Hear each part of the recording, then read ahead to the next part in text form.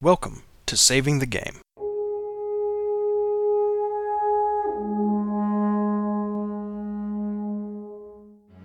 This is episode 77, Surrender. Recorded Thursday, January 14th of 2016, with your hosts, Grant and Peter.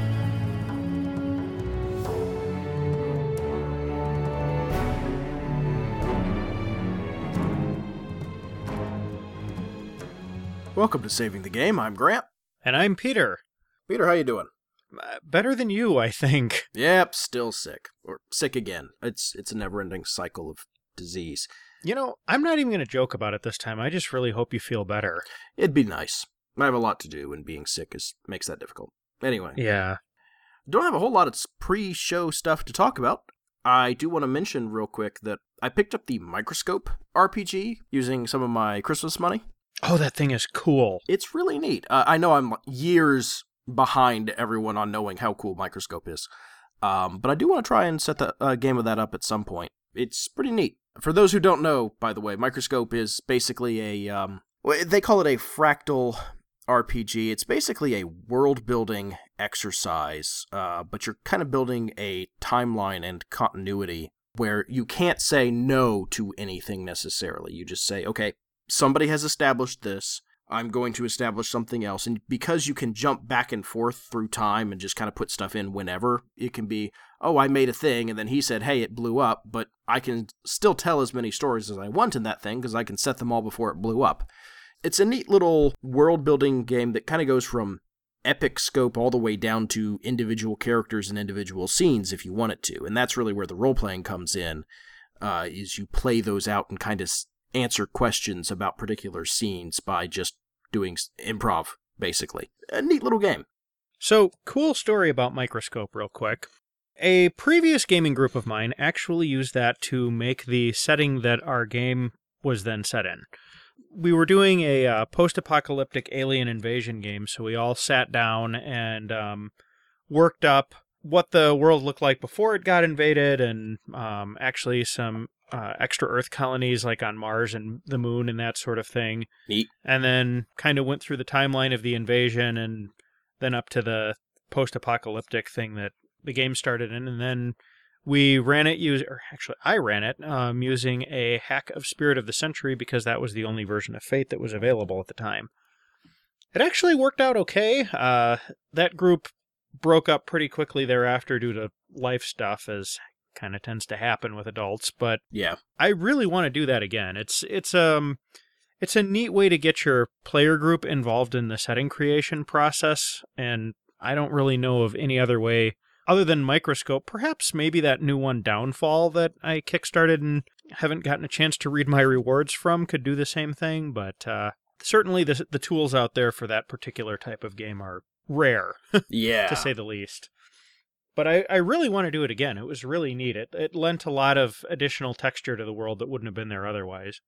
So awesome. I guess that's a really long way of me saying that was a good purchase that you made. Yeah, I really like it. It's a skinny little book, by the way, so if you haven't picked it up, go ahead and do so. It's neat.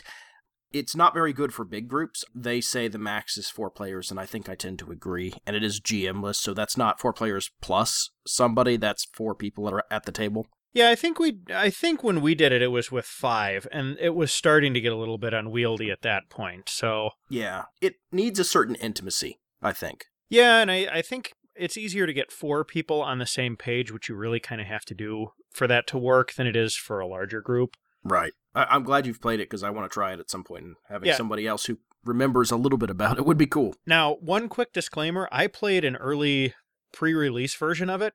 One of the guys in my group knew the creator somehow. I don't know if it was just through like forums or whatever, or if he was actually, friends with him from work or something like that. But, right. So probably changed a bit since my group hacked around with it, but I still really liked it. Yeah. So. Cool. Well, we're actually not here to talk about Microscope as much as I could talk about it for a while, because, it's the new shiny that I got over Christmas. We have a topic to get to. But before we do that, I want to remind everybody to, if you like the show, review us on iTunes, Stitcher, anywhere else that you listen to your podcast. Share us around if you haven't already, because, somebody saying, hey, this is Saving the Game, and it's really good, or, hey, here's a podcast. It's all right. You might like it. Anything like that helps us out a lot. Yeah. So if you're listening to this in front of your computer, take a minute and just say, hey, people, here's a podcast I listen to. And if it happens to be saving the game, all the better, right? Yeah, I know Grant and I have shared podcasts back and forth with each other and increased each other's listening lists. So Yeah, exactly. Yeah. And it turns out that even just one share helps a lot. So, yeah, word of mouth is really the primary way that most podcasts spread, I think. So if you can give us some of that, we will be very grateful. Definitely. All right, let's get into our main topic here, but first let's start with our scripture. You want Jeremiah or Philippians? I'll take Jeremiah. Okay. This is Jeremiah 38, 17-18. Then Jeremiah said to Zedekiah, "This is what the Lord God Almighty, the God of Israel, says. If you surrender to the officers of the king of Babylon, your life will be spared, and this city will not be burned down. You and your family will live. But if you will not surrender to the officers of the king of Babylon, this city will be given into the hands of the Babylonians, and they will burn it down. You yourself will not escape from them." Okay, and this is Philippians 2, verses 5 through 8. In your relationships with one another, have the same mindset as Christ Jesus, who, being in very nature God, did not consider equality with God something to be used to his own advantage. Rather, he made himself nothing by taking the very nature of a servant. Being made in human likeness, and being found in appearance as a man, he humbled himself by becoming obedient to death, even death on a cross. We're talking tonight about surrender. And this is a topic I've wanted to talk about for a while. There was a Fear the Boot episode, long while back now, back in, I want to say 2012, Fear the Boot number 268, that talked about this. And I want to say there was another episode a little more recently. Yeah, we've had this in our topic list for quite a while. We really have. Really, I think since the start of the show. This might have been in the original list of topics that I came up with when we started saving the game, back in 2012. Yeah, I wouldn't be surprised. This is a real problem in games, surrendering, because nobody wants to do it. And it causes all sorts of problems when nobody wants to surrender. Well, not only nobody wants to, people just flatly refuse to. Yeah. Now, when I talk about surrender here, I mean, hey, we've got a combat encounter happening in-game. Combat is about to start or has happened, and one party decides it's not worth it and stops fighting and gives up. Maybe they cede the field and retreat. Maybe they give themselves up to the enemy. Whatever it is, they say, we're not going to just fight until nobody is left. And I have to point that out because I think there are a lot of gamers who have never encountered a situation where that happens. Ever. Yeah, it seems like the typical combat encounter in a role-playing game often goes about the same as the typical combat encounter in Diablo, which is to say it's only over when one side is annihilated. Yes, and there are a lot of reasons for that, and we're going to get into those. I will say up front, I think 2 of them are out-of-game reasons, okay? Okay. The first is that the GM had an entire encounter prepped, and this was going to be the thing that happened tonight, this big set-piece battle, right? Because let's be honest, in Dungeons & Dragons and Pathfinder and other games like that, with crunchy combat rules and maps and that sort of thing, combat takes a while. And prepping for it can take even longer. It can. But a combat encounter can chew up most of a night of gaming. And heck, it can chew up multiple nights of gaming. In terrible situations, yes. And my point is, if you have planned for an hour of roleplay and 2 hours of combat, or, something like that, some huge set-piece battle, maybe it's a 4th edition D&D game, something like that, where combat really can take that long. Although I had plenty of 3-5 combats that took forever as well. Let's not even get into GURPS. Yeah. If somebody then says, oh, well, we're not going to fight, well, now all of that planning you've done has gone out the window. Now, a good GM will certainly be able to recover from that, but a lot of people get frustrated very quickly at that point because, no, I had this whole thing planned out. This is what we're doing tonight. Yeah, if you guys don't have this fight, I don't have a game for you, is kind of the mindset. Or we pack it in early this week, and I try and pick it up next week. And I think a lot of GMs railroad the players into fighting, not by saying, well, you can't go that way, but rather, you can't do that. They're not going to accept your surrender. You can't retreat. Your escape pod blew up. Whatever it is. You're trapped and your foe is implacable. It's Yeah. fight or die. Oh, yeah. They don't take surrender, and they won't listen to you suggesting that they surrender. They're coming at you. Aren't they just like normal people? Yeah, but no, they're not. They're not doing it. No. Yeah, everybody's a fanatic. Yeah, and that's going to come back in some other things that I want to talk about. But I really think that's a big problem. Okay, so you've got a second one on here where it's GM and player inability to back down. This is kind of where players and or GMs get into that kind of unhealthy, antagonistic relationship with each other, I'm guessing. I don't even think it has to be antagonistic. I think a lot of times it's just, I don't want to give up to this guy. I don't want to surrender. I want to win. You know, you're not playing against the GM, but you don't want to lose to kobolds. You don't want to lose to the bad guys, quote unquote. I play to win. It's the same guy who, you know, looks at a League of Legends game or a Hearthstone game or whatever online game you're playing and, you know, oh, wow, yeah, we're losing 40-0, but I'm not going to surrender. Surrender means you're weak. Come on, just play it out. Well, Yeah. at that point, you're just wasting everyone's time. But there are people who just refuse to do the smart thing. Yeah, you'll get this with people who just refuse to concede when they're beaten in board games and that sort of thing because they think it's, you know, it's somehow weakness or something, where actually a lot of the time all you're really doing is eating up time. I mean, if this was some kind of a life or death struggle, an actual war or something, that would be an understandable mentality. But dude, it's cardboard and meeples. Exactly. Pack it in, you know, shuffle up, play a new game. Right.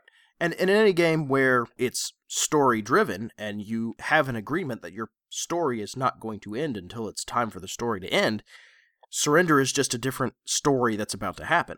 But I think a lot of times both GMs and players refuse to give in just because they're so into that moment and that character and they haven't separated the two, you know, they haven't separated themselves from their character, that they just don't want to do it. So I think those are out-of-game reasons that nobody ever gives up in a role-playing game. The first, the encounter problem, really is just fixed by learning to be flexible in your gaming and being willing to step away from all the prep, accept it as a sunk cost, and do more theater of the mind gaming. Hey, they surrendered to get into the enemy base. Okay, cool. Have them use the same battle map you drew on the way out. You know, those aren't wasted resources necessarily. If you spent a bunch of time making something cool, generally speaking, all you're going to have to do is file a few serial numbers off of it, and you can probably reuse that again. It's just not going to play out exactly the way that you were expecting it to originally. But that's one of the reasons why you're playing a game instead of just sitting there writing a novel, too. Right. And this is the magic of, okay, cool, you surrender, tell me what happens. Or, hey guys, that's cool. Let's take 5 minutes so I can think up what's going to happen here, and we can all get drinks. Or I can go use the bathroom and scribble furiously in my notepad, you know, things like that. Yeah. All those tips and tricks for when games go off the rails that every other podcast that we suggest you listen to has listed out for you, that's when you use them. It's good advice, and it's good advice for exactly that moment. Okay, so let's get into some more specifics here, because it seems like there's really 3 subsets of this where you've got NPCs surrendering, an entire side in a conflict surrendering, and then player characters surrendering, right? Yeah, I would say there's so. An individual batch of problems that goes with each one of those. Yeah, and I think some of these come from the same out-of-game things, but some of them also are, I really think most of them are in-game errors, but in a lot of cases, there are considerations that you just need to take into effect when you are surrendering. The other thing that I'm going to say that's probably a little bit controversial, but I have seen in myself here. So this is something, you know, this may be one of the things where I struggle a little bit, is I think part of the problem with some of this surrender stuff comes from too many video games and not enough books, if that makes any sense. Mm-hmm. Authors have a lot more narrative tools available to them than game designers, so they can have these things where somebody surrenders or is captured or something like that play out in a wider variety of ways than a game designer is able to. This is not the whole video games rot your mind thing. It's just, you got different tools. Right. The fact that you can save, reload, and try again, or, you know, try again from checkpoint, prevents that kind of storytelling. Yeah, oftentimes a video game is basically the story of somebody flawlessly progressing through challenges and then manipulating time whenever something goes wrong so that it doesn't. Literally in Prince of Persia, for example. Yes, yeah, perfect example. Okay, so let's get in with the surrendering NPCs first, because this is one that often pops up. It's the prisoner who has infinite resolve, no motivation other than whatever they were captured for, and no goal other than obstructing the player characters. Yay. This is a bad NPC design. I'm just going to come out and say it. The real world has very few people like this. Yeah. And generally speaking, even individual like sides or ideological groups that have a few people like this are not exclusively populated by them. In fact, almost never. Those are almost always the extreme outliers. Yeah. They may be stubborn, they may be unwilling to break, they may be resolved not to give information and that sort of thing, but they're not. They may be passive aggressive or something too. Sure. You know? I mean, there are plenty of good stories of that, of, prisoners of war in concentration camps and that sort of thing. The Great Escape, for instance. Exactly.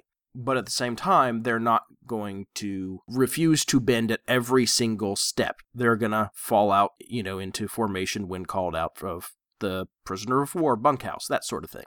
But we see this all the time where, okay, we've captured some dudes, or we've made them surrender, and the GM basically says, no, you didn't.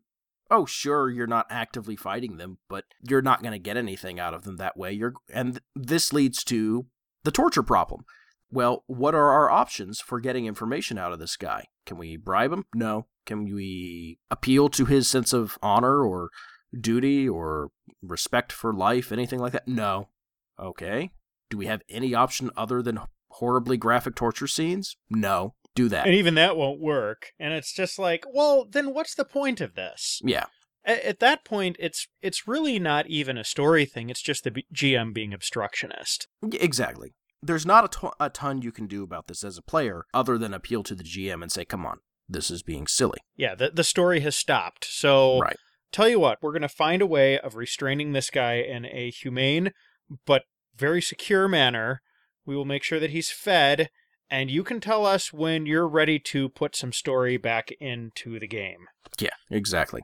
Otherwise, we're going to go get pizza. This is actually one of the reasons in a D&D campaign I played a guy who specialized in mind control and enchantment, because I had a GM who did this all the time. And, okay, did he make his will save? No, he didn't? Good, we can actually get some information out of him. Yeah, the story can move forward. In order to let the story move forward. Were you playing one of those Beguiler class guys from that Splat book? Because that was a cool class. Turns out the Beguiler didn't have anywhere near sufficiently high save DCs on his spells. Oh, that's a shame. No, I was playing a highly optimized half-fae Strongheart Halfling Master Enchanter Wild Soul. Oh boy. Hi, I'm a Munchkin. How are you? Well, I knew this about you already, so... Yeah, and this was back in the heyday of me scouring the character optimization forums, but if I do this extremely obscure, convoluted process, I can get an extra +1 to save DCs when it's wet out. Things like that. This was the days of Pun. These were dark days. Oh yes, and all the things designed to beat Pun and all the other horrible things that came out of that. It was a good time if you liked math, and I did, and still do. So, well, there you go. Yeah, but I had to make a character like that because that was the only way for this game to move forward in certain ways. So, Ugh. Yeah. Anyway, so don't be that GM. Yeah. If you're looking for ways of not being that GM, we've got some suggestions for you. So the first one, kind of the obvious one, is prisoners that for some reason or another are actually cooperative. Now, one of the kind of tried and true fictional tropes that works is that mercenaries often have fairly dubious loyalty, especially the ones that will work for people who are pretty clearly bad guys are probably just going to be loyal to their paycheck. And if they get captured, they're really not going to, they're going to be like, well, I'm not going to get paid anymore, so I might as well tell you guys something. Maybe you'll, treat me better or even let me go. I actually leaned on this a whole lot in a campaign that I was running. There was a particular war deity whose followers would hire themselves out as mercenaries, and these guys would usually, if they felt like they could win, they were a tough fight, but once you got the upper hand on them, they tended to surrender, and they tended to be pretty cooperative, and it actually did a nice job of keeping the story moving forward. Mm-hmm. If you don't want to go that way, Even folks who aren't mercenary at all might be grateful to have been spared, especially if they're treated well. I mean, if you throw down your weapons and, your captors are like, all right, well, come this way. You look like you're a little hungry or cold, so let's get you by the fire and get you some soup, and then we can talk about, where we go from here. That's going to get you a whole lot more cooperation than, all right, well, knock him unconscious and, Right. So it's worth pointing out that this might be a good place, as player or GM, to introduce kind of a written or unwritten code of war. Yeah. And war here, in this case, may not apply to your standard fantasy D20 SWAT team of magical specialists, which makes up your adventuring party. But there may be, okay, if these are sentient humanoid creatures who give up, we can't just kill them. We've all agreed, we'll take them prisoner, talk to them. Yeah, if there's something akin to like the Geneva Convention out there, even if it's much more primitive, yeah, that can first of all, you should have something like that in your world, because that's the sort of thing that actually exists in the world, and it has existed for a long time in the world, and it makes your world seem more plausible. Yeah, written Second or of unwritten. all, yeah, it has some obvious story utility here, because you can lean on those things to be... Yeah, players will be like, well, okay, so we've captured this guy, what do we do? And you can say, well, actually, which one of you has, knowledge military or something like that, and let them roll and give them more and more detailed information about what exactly the traditions and procedures for this are. And it makes the guy who violates those traditions and procedures that much worse. Yep. So, it's kind of a two-edged sword, and both edges are interesting. Along those lines, certain, like, super honorable foes that have, like, a really rigid code like samurai might actually try and do themselves in if you capture them. So you can give players, like, if they are sufficiently empathetic and noble characters, you can give them people that might try to harm themselves if they're captured because they're so distraught. Yeah. And how do you deal with that? It may also be that they fully expect to be captured because they are worth more as prisoners that can be ransomed back to their families than just killed outright. Yeah, nobility in particular is good for this. Anything from a knight on up. If you manage to capture a duke or something, you're going to get a heck of a ransom out of that. Exactly, and that's actually why many soldiers in medieval armies would try and, pull knights off their horses and that sort of thing, rather than just kill them, even though killing them was easier and, safer. But everybody who captured them shared in the ransom money to a certain degree. And so that, it was a windfall for them. It's also worth pointing out that many people in armies, and I'm talking about army here specifically because that's the most common form of combat we know about. In fantasy games, this may or may not end up the same way. Fantasy, sci-fi, whatever. But most soldiers, especially in medieval fantasy kind of settings, are conscripts. Yep. In large-scale wars, many of them are draftees and conscripts. The idea of a army made entirely of professionals is fairly uncommon throughout history. Yeah, it's a pretty recent thing. Well, no. At least it being as widespread as it is now is a pretty recent thing. Sure, I mean, like Roman legions and that sort of thing. Yeah, but one of the reasons why the Romans did so well is because they had one of the few professional armies that was out there. A lot of the people they were fighting were just ragtag militias, basically. Right, and that's my point, is the concept is not new, necessarily. Right, but it being near universal is. Absolutely. Those conscripts are usually very willing to lay down their arms at the first sign of any trouble. It's because, they didn't really want to be there, and often they haven't really been trained to take lives, and they're not really looking forward to that process. I want to say somebody did a study a while back and found that something like a third to a half of Civil War and World War I rifles were never fired. Yeah, and they found, I remember this, they found some Civil War ones where they'd been loaded like 6 or 7 times and never fired. Right. So there's just all of this, like, wadding and musket balls and powder just packed in there. Right, because they wanted, the guy wanted to look like he was fighting, but he couldn't bring himself to shoot. Now, in an adventuring kind of setting, you may not have that sort of thing, but it's a good way out to be like, oh, man, I'm really glad we don't have to fight. I was not looking forward to that, and frankly, I'm a little scared. Yeah. Confused or controlled prisoners, this is your standard, turns out they were mind-controlled. Or they just they weren't mind controlled, but perhaps ideologically controlled. I mean, there could be a case where, they bought some demagogue's rhetoric, and, once they've been captured and, done the montage of being transported through the enemy camp, they realize, oh, wait. Right. So these people aren't monsters. Look, there's the medical tent. There's, people laughing as they eat together. Oh goodness, I've been fighting for the wrong side. Yep.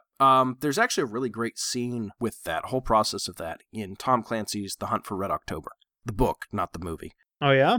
I feel bad spoiling this because it's a pretty good book, but it's like 30 years old at this point, so yeah, I'm pretty it's one sure of the few Tom Clancy books that I haven't read, so go ahead and spoil it for me. Right. So it's the story of a Russian submarine crew that defects to the U.S., except it's only the officers who are defecting. The crew doesn't know about it. And so there's this rigmarole by which the crew who is defecting and the main body of the crew, which is not defecting, kind of separate themselves, and the non-defector crew gets picked up by the Americans and rescued.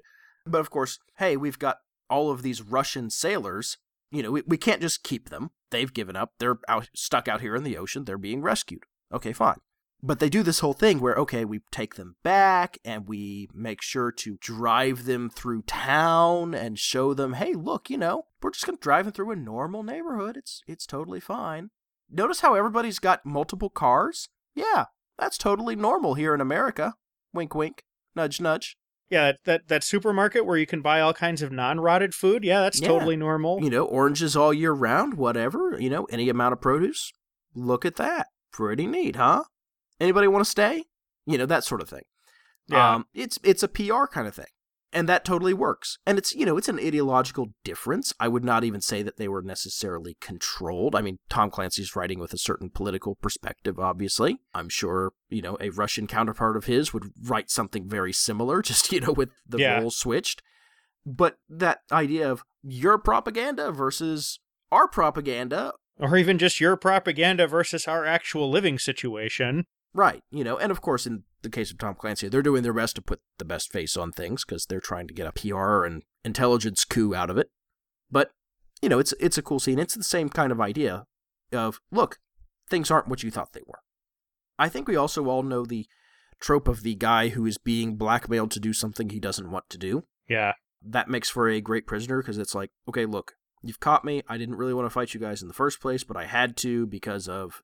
They've got my family, or, right. They know this or that about my past and they're going to reveal it if I don't help them, or... And usually it's a sympathetic thing. He's holding my wife, daughter, son, cows, whatever, hostage. Yeah, even, like research laboratory, it can be any number of things. Right. Person, place, or thing important to me. Right, and of course the PCs immediately go, oh, well, we'll help, because that's what they do. Well, and that's another way of being like, hey guys, look, the story is over here, Yeah, exactly. Prisoners don't necessarily have to cooperate to move the plot forward, and I think this is something that a lot of GMs don't think about. It may be that it's like, oh, I'm not going to tell you anything. Basically set it up so the players aren't going to just immediately jump to the torture option, but make it so that it's like, I'm not going to tell you anything until we get so-and-so, or until this happens, or, whatever. And then you discover some secret attempt at communication or, something else going on, which then reveals the information. One of the other things, too, to avoid that torture problem is to make the NPCs fully fleshed characters with motivations and personality. Mm-hmm. We alluded to this a little bit already, but if you capture an enemy soldier and he's got, pictures of his family or other kinds of, mementos of home and that sort of thing, even if they don't say anything, that kind of humanizes them a little bit. And once again, it gives your setting more texture. It also gives the PCs a reason to be more humane. Yeah. Maybe if it's a fantasy setting, the orc has a holy symbol of the paladin's deity in his pouch. Or even just a neutral one instead of an evil one. They're like, right. The god of rains? Why would he... Something's weird here, He's not a horrible monster. And that's the point. Yeah. It's not a horrible, stereotypical monster who you have to do horrible things to move the plot forward with. Yeah. In the example that I gave, maybe all he wants is to be, left outside when it's raining so he can commune with his god or something. Yeah. And then, of course, this does raise the issue of what to do with prisoners long term. Yes. I will say right now, I have been in exactly one gaming session where the very idea of sending someone to jail came up. exactly one. It was kind of a revelation for everyone, and then we never did it again. Well, hang on a second. You GM'd a few sessions with our Shadowrun group where we very directly turned some people over to the authorities. That's true. I forgot about that. Sorry, I'm still thinking of my 3-5 We crashed game. an entire truck full of them into what amounted to a police station. That's true. Actually, you did. You got them all drunk and then loaded them onto a truck and literally drove them into the jail on a truck. Yep.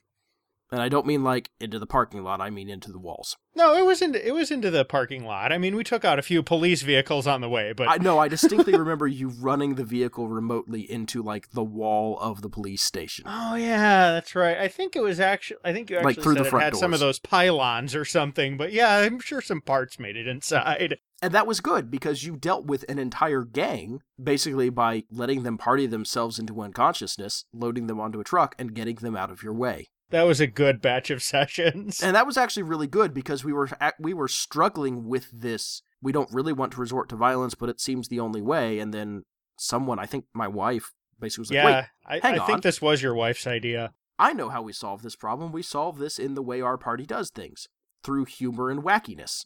Hilarious shenanigans. Because you were making plans on, like, raiding the whole thing and killing everybody and doing this whole thing. We were going to go in hard and loud, and then she was like, wait a second, that's not us. And we were like, you are absolutely right. That is not us. Yeah. We are much more clever and much more mischievous than that. Right. So the idea of just dropping people off with the local authorities needs to be an option. Or calling the police, as silly as it sounds. And a lot of it is GMs don't want to deal with the derailment. Players don't want to run the risk of their character getting locked in jail because, of course, player characters are generally extra legal themselves.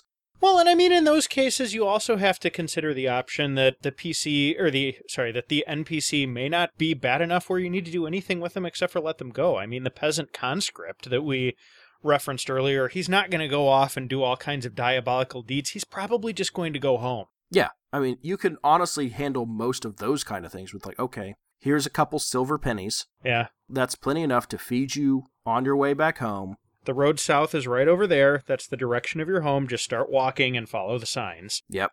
Give us your sword. Here's a staff. That kind of thing. Or give us your spear points so you've got staffs and, head home. Yep.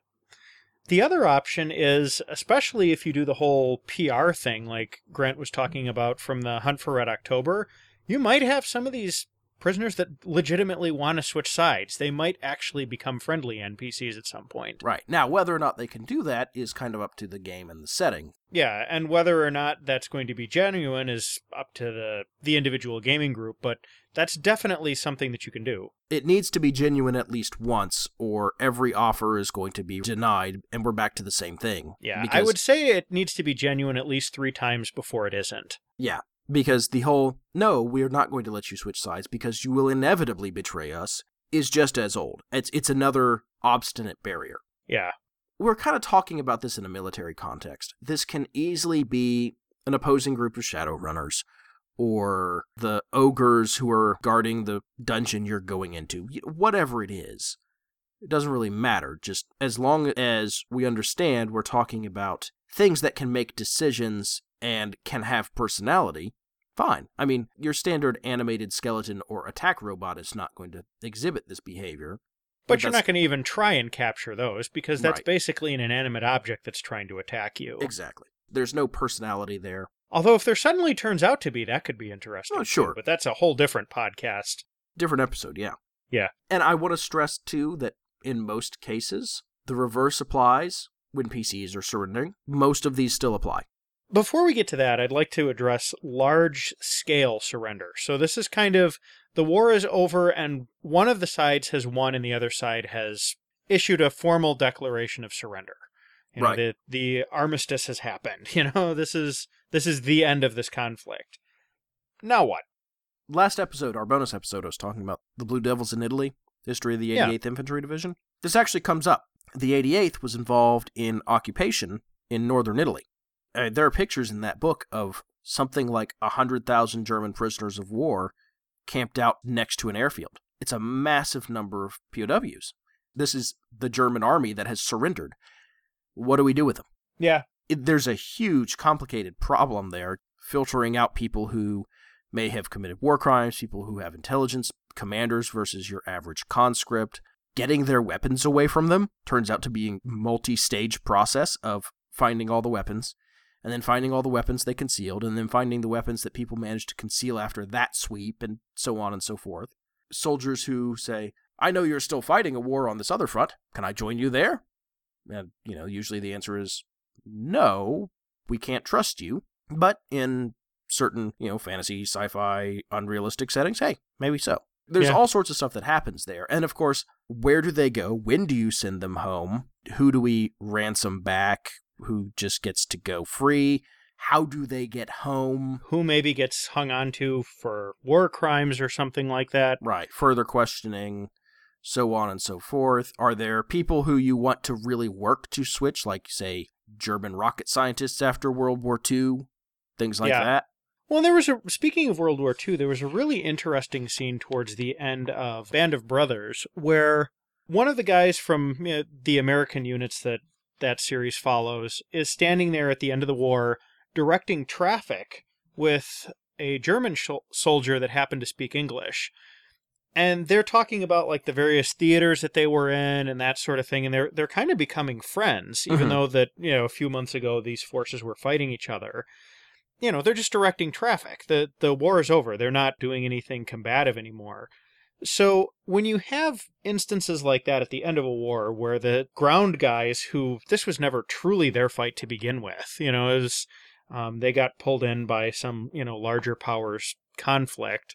Once those people start exchanging stories, you can start peppering MacGuffins and story seeds and stuff into there, because the people who are on the other side saw different things, experienced different things. Maybe he saw something that he couldn't explain. Maybe she knows of a treasure someplace. Maybe this small group of enemy soldiers has information about something that their side or your side did wrong that needs to be addressed and atoned for. You can drop a lot of story seeds in here when you start bringing in people who you couldn't have talked to earlier, but now you can.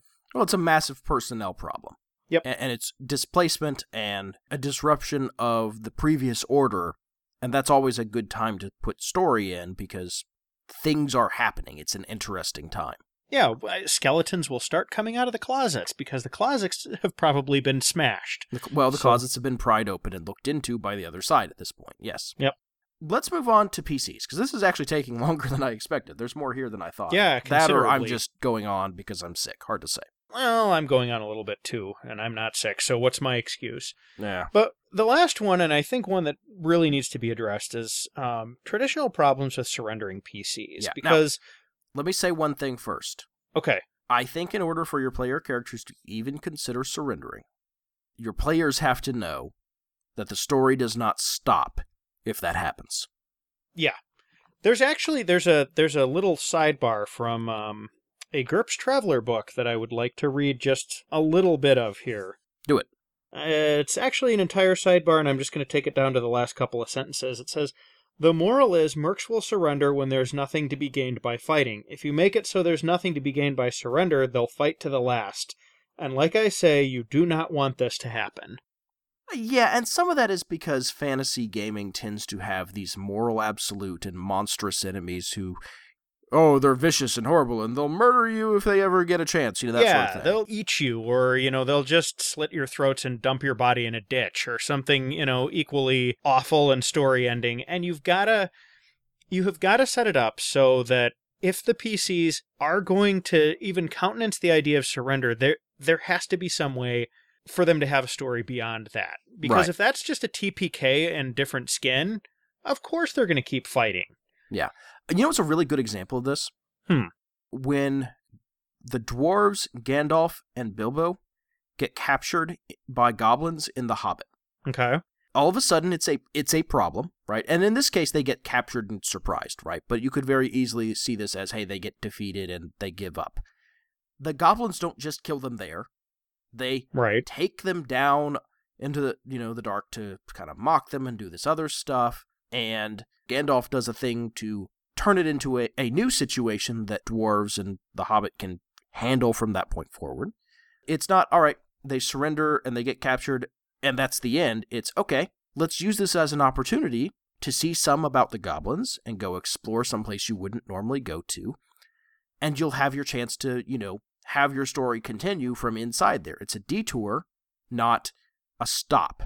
Yeah, and I think you also hit on something else that I'd like to call out specifically is they heard and saw things while they were in captivity that they wouldn't have just running around free. Right. Sometimes you can only get the information that you need by having the enemy think that you're no longer a threat and getting a little careless talking around you. Right. And in fact, they get a chance to show off and be cool and kill a Goblin King. Who doesn't like that? They would never have done that if not for that initial surrender.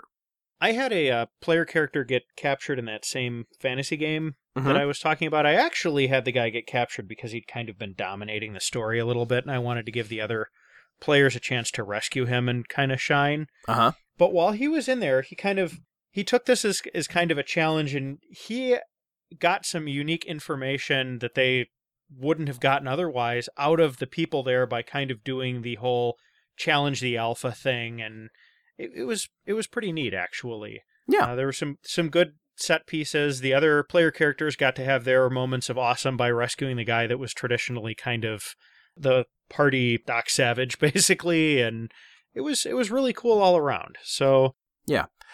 There's another instance of this that we have really talked about repeatedly, maybe not in this show, but in our gaming group. What's that? Crossing the border. Oh, yeah. Oh, the obstruction. Okay. Well, okay, but here's the thing. What happened in that scenario? The story stopped. Well, it did, but the retcon of it put it into the correct framework, basically. Yeah.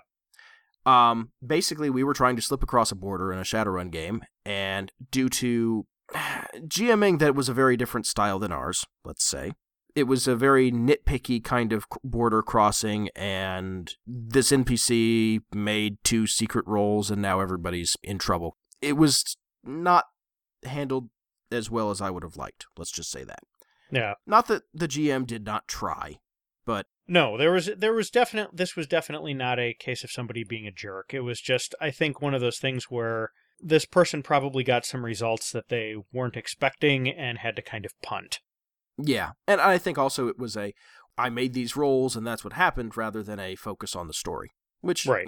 Different style of gaming. Not the style we recommend, but... It's a style that a lot of groups do use, so... Exactly. But the retcon that we had at the, between sessions was, okay, rather than you guys getting captured and all your stuff taken away and, you guys now being poor Shadowrunners without all the gear you paid for during character creation, because this was literally the first thing we were trying to do, or second thing, I think. It was, okay, they kind of impound your stuff for a little bit and then send you back across the border the way you came. Cool. That's it. That's all you need. Yeah. Hey, you failed. You got captured for a little while and held. They didn't find out anything about you, so they let you go with a warning, maybe a little, a black eye here and there, and if we see you again, you're really going to be in trouble. We got your IDs now. Don't come back this way. All right, well, that failed, but there's a whole rest of a border we can cross. Yeah.